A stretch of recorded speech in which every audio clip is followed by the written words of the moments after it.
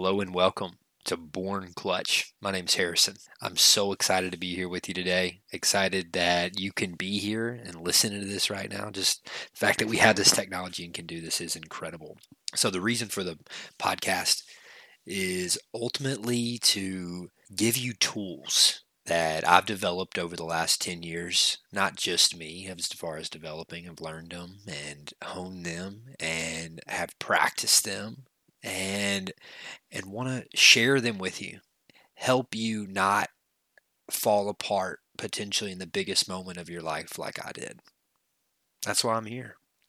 For me, as a bowler, I played all sports growing up.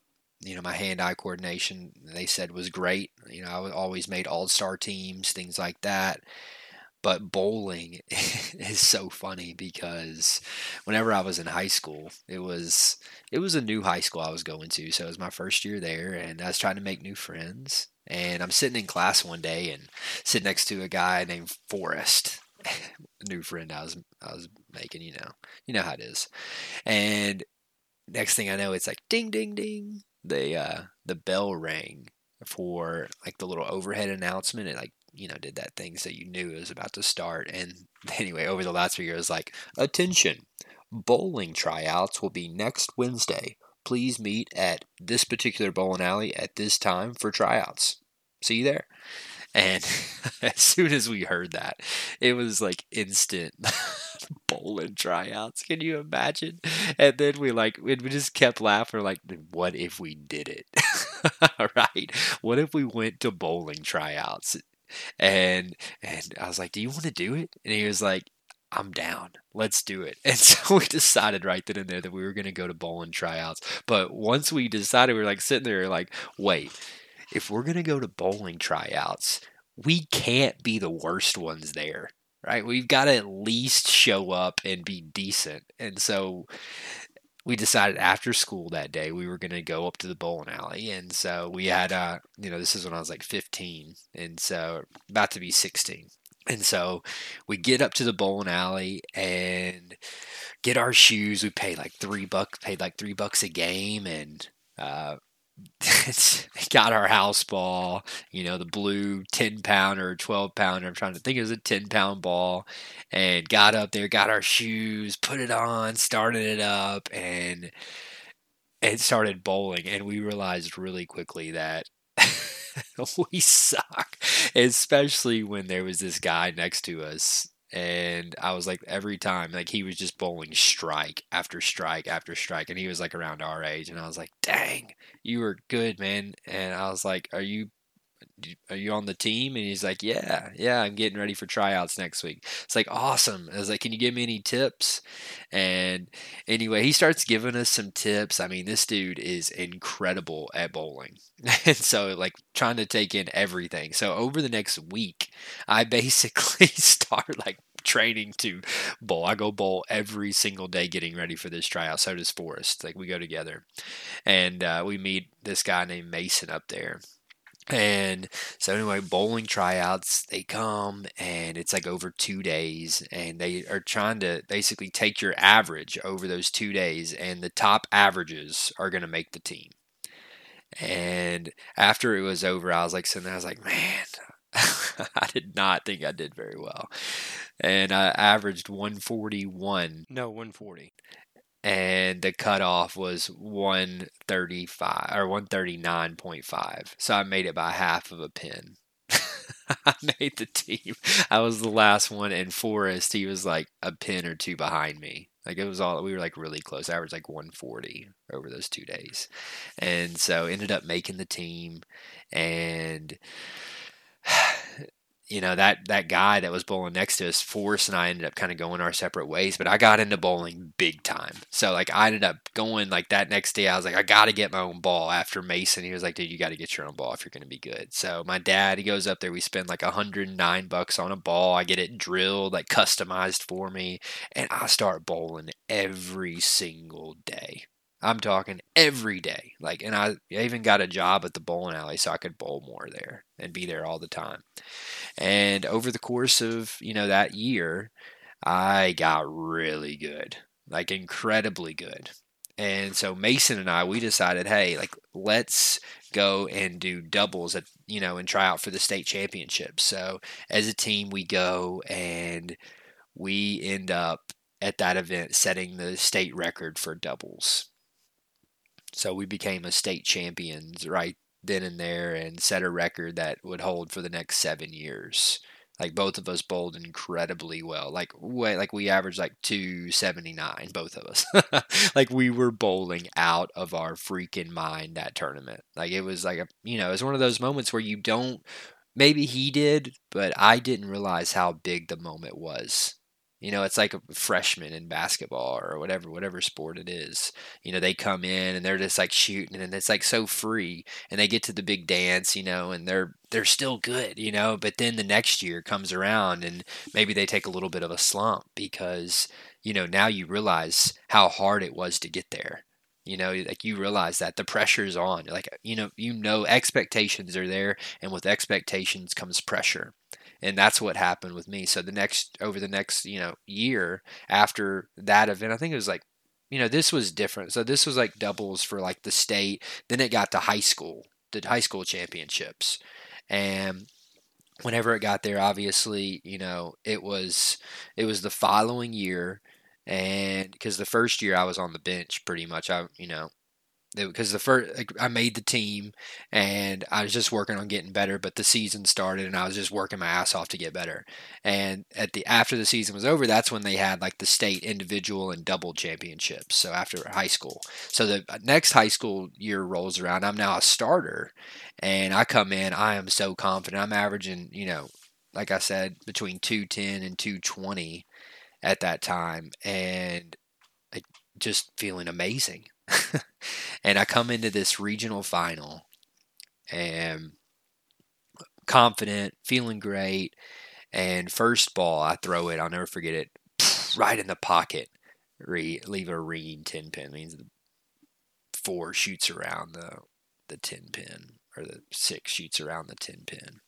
And so I ended up missing the next spare. Like I missed that spare, and I was like draining. Like, because you do not miss spares. Like missing a spare is huge. But what I didn't realize and I wasn't thinking about is it's the first frame of the match. That was three games, and I missed it. And now I am in my own head, y'all.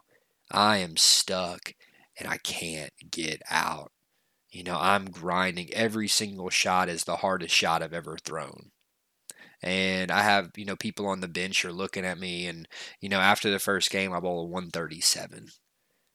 Mind you, I'm averaging 215 in that area, 212 to 215. I'm right in that range. I bowl a 137, y'all. Lose that first game to my opponent. Coach comes over, he's like, Harrison, what if we let this guy bowl? And I was like, no, I got it, like, because you don't want to give up your spot. He was asking, he didn't take me out, he asked me. And I was like, no, I can do this. Next game, I bowl like a 171. Still way below my average. And then third game, I ended up squeaking out like a 201. Just overall, a terrible series. And we go on to lose that match by 10 pins. And there's 6 bowlers on our team. 10 pins. And I averaged, whatever it ended up being for that series, but a good, 40 pins below my average each game. So 10 pins was just nothing. It was, one spare. And so I was heartbroken. I ended up hearing, the coach got back to me that the coach was talking bad about me or saying I blew it, which I already felt that way. If you're a real competitor, like a true competitor, I think that you're your own worst critic. No one could be harsher on yourself than you. And I already was. And then hearing that, it was just complete and utter, demoralization. If that's even a word. Sounds good. But I was bad. And I ended up quitting bowling competitively, and ended up getting on drugs, like I started taking pills and drinking alcohol with it and just going off the deep end. It was bad for, a year and a half, 2 years. And my family knew it. They ended up moving me, I moved back to another city where my mom was living because I was with my dad for those years and ended up getting clean, and coming out of that, it was as bad as it was and how bad pills are for you. Like they are no joke. People see it as just popping a pill. No, it is so much more than that, y'all. It can ruin your life so quickly because you don't even realize you're taking them at a certain point. So you got to stay away from those. That's my urge to you. Stay away from taking any type of prescription medication unless it's just completely medically necessary. Anyway, that's my 2 cents on that. But saying that, after coming out of it, I started falling in love with sports again. And I started picking up disc golf and ultimate frisbee, which is one of the best sports in the entire world. Ultimate frisbee is a combination of football, basketball, soccer. So much fun, y'all. If you've never tried ultimate frisbee, highly recommend it. You get to be a quarterback, a receiver, and a defensive back all in the same point potentially. Like it is just so much fun, and you can go any direction, like soccer, and then you score like football in an end zone. Just lots of running, but man, is it exhilarating, and the injuries aren't nearly as bad. So anyway, that's ultimate. But I got into that, ended up qualifying for the national championships of that with the team, which was just incredible. Had some big time highlight moments I'll never forget. And then ended up going another step further. Like after that happened, I started really, as soon as I got out, out of the pits with the drugs, I got really curious with Tom Brady and Michael Jordan and Tiger Woods. Like those three individuals really like stuck out to me. I started asking questions like, what makes them so clutch? How are they performing better when the moments and the pressure is at its highest? Like what happened? Why did I crumble, and why are they performing so magnificently most of the time or lots of the times? And I started getting curious about it. And I started researching and ended up getting certified in what's called neuro linguistic programming, NLP. Don't know if you ever heard of it, but NLP changed my entire life. It changed the entire game of understanding how you can become clutch, how you can train it, how you can use developing a trigger, and ultimately anchoring that trigger to a point on the body so that you can activate the feeling of clutch, like having that feeling inside your body that you're competent, you're in control, the game comes to you, you're in flow, right? You can create that zone. And that's what this is all about. That's my message to you. That's what I want for you. If you can hone in this skill, because the physical side's one thing, being able to throw the ball, catch the ball, all that stuff, most of the time, the top players in the world, they can all do that stuff. They can all, look at the NFL right now. If hopefully you're a sports fan if you're listening to this, because that's what I am. Look at the NFL. Look at all these quarterbacks that are strong, they're fast, they make great decisions a lot of the times, but then whenever it gets to the playoffs, one mistake, lots of times it's who cannot make a mistake. That's normally the person that's going to win. And normally the person who tries to do too much is normally the person that loses.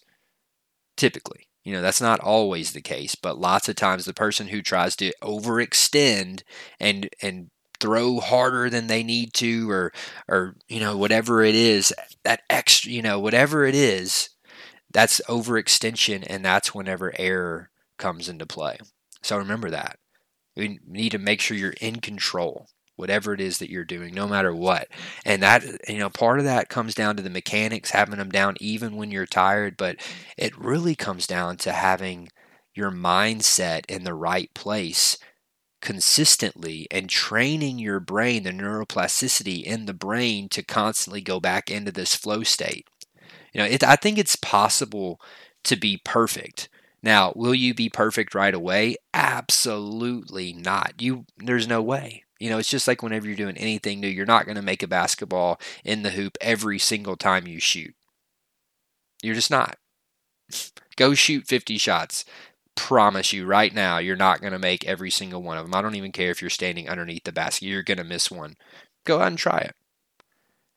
Maybe after a while, after this first one, if you train, you could probably do 50 in a row. But the first time, I can pretty much guarantee you're not going to do it. If you do it, please come back and email me at harrisonfh@gmail.com, because I want you on the podcast and I want to talk to you. Because that is like you're a phenomenon, in my opinion. Even if you're a great shooter, that would be incredible to me. So I coach a college team here in town. Just a little bit about me. I also coach kids on how to be clutch, and this is my outlet, hopefully reaching more people. And so what we're going to be doing is I'm going to be giving you exercises, things that you can do in the real world every single day to help train yourself to become clutch. Because honestly, being born clutch, I think that whenever we're all babies, I think we are all clutch. But then what happens is we all start getting in our own heads. Other people get in our heads. They tell us what we can do, what we can't do. They put limits on us. Then we start putting limits on ourselves. And that's what's so cool about this NLP stuff that we're going to be using. Think about this. N is in neuro. Linguistic, think about that. Linguistic is language. And then programming, obviously, is like programming a computer. So what you're doing is you're using language to reprogram the mind. It's so powerful, y'all. Think about this for just a second. Like, let me give you a real world example. Don't think about a pink elephant. Do not think about a pink elephant right now. Don't you do it. Now, be honest with yourself. Are you thinking about a bright pink elephant right now? Or you see it in your mind, right? Even though I said don't think about a pink elephant, you can't stop thinking about it every time I say it. And what does that mean? That means that the mind cannot decipher a negative. This is so important. That's the reason why self-talk can be completely defeating to someone. Like, imagine you're standing at the free throw line and you're about to shoot a shot and you say, don't miss this shot. What'd you just say? You just said miss this shot to yourself. Because the brain cannot decipher a negative. Don't you think about a pink elephant right now. It's impossible. You can't do it. The mind can't decipher it. That's one little piece of NLP. But what you can do is you can start recognizing this. You can start looking and listening and hearing your language that you're speaking to yourself. Or instead you could say something, make this shot. You're a beast. Make this shot. Win this game. It's not don't lose this game. It's win this game. It's not we're losing focus. It's we're becoming more focused right now. It's got to be, you've got to change the way that you speak to yourself. And so often, because of the society that we grew up in, that we're living in today, everything out there is there's so much negativity, y'all. And we take it in and we start using it and speaking it even to ourselves. And so it has to become a training exercise that you do each and every day, where you're focusing on your language, where you're focusing what you're saying to yourself. You've got to be positive. You've got to speak positive to yourself. It's critical. I think it might be one of the biggest first steps that you can take right now to becoming clutch. Say, I'm clutch. You are. You are the only reason why people crack, I think, really one of the main reasons people crack under pressure is because they get in their own head.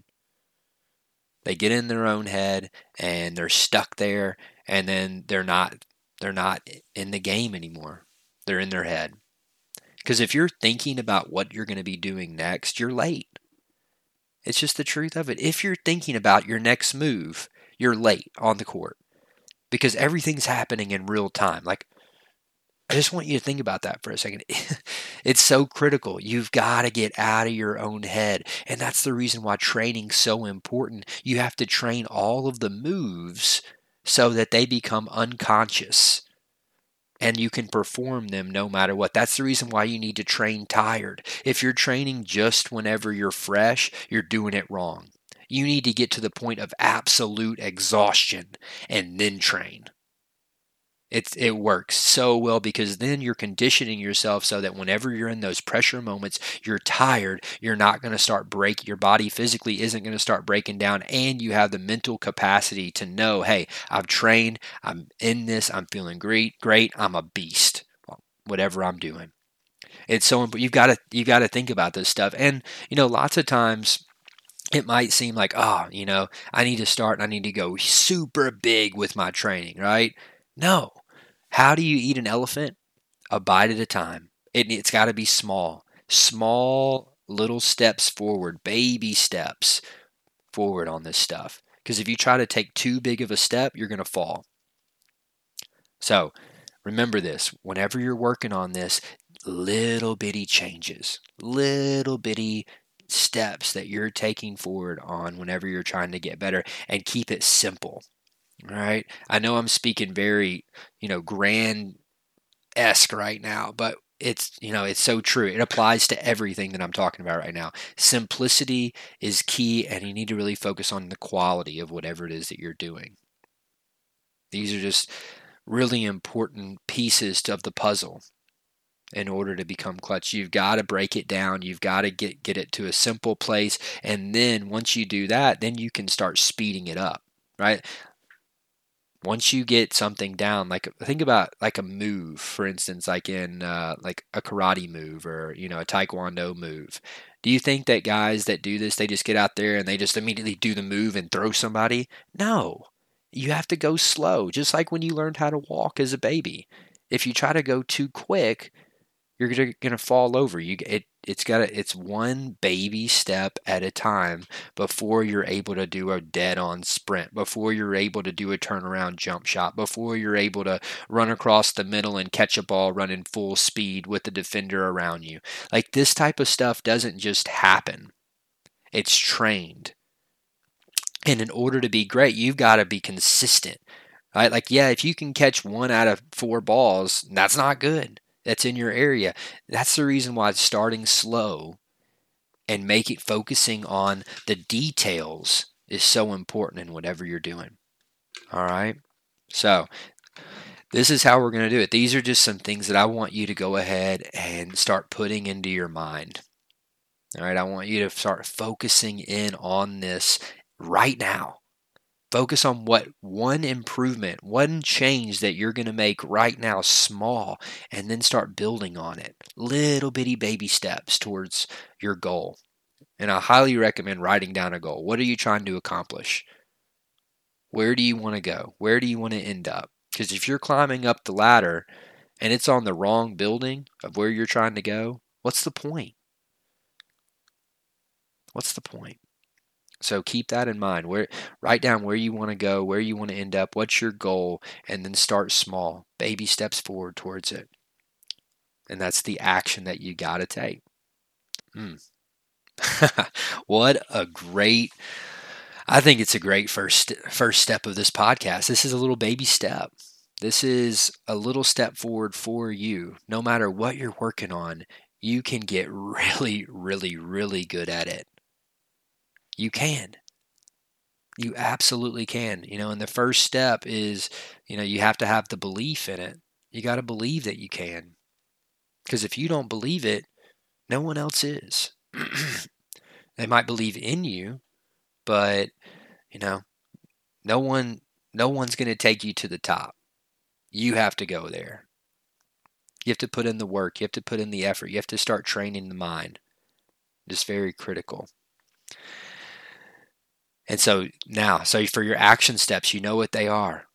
All right, I want you to focus in on one small step that you can take towards your goal. So write that down. Write down whatever it is that you want to accomplish, what you want to end up, whatever comes to mind. Write down a very specific goal and one step. Write down one step that you can take forward. And with anything that you're working on, maybe it's your jump shot. Start small. Start short. right? Start really close to the basket. Simple moves, maybe no jump to start if you're working on a jump shot, right? Just make sure the elbow's right. Look at yourself in slow motion video if you're working on something like that.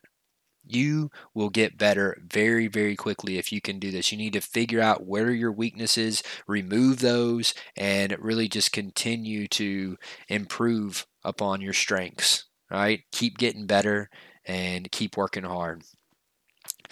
This has been an episode of Born Clutch. Super pumped if you made it this far, and I hope this continues to serve you in the future.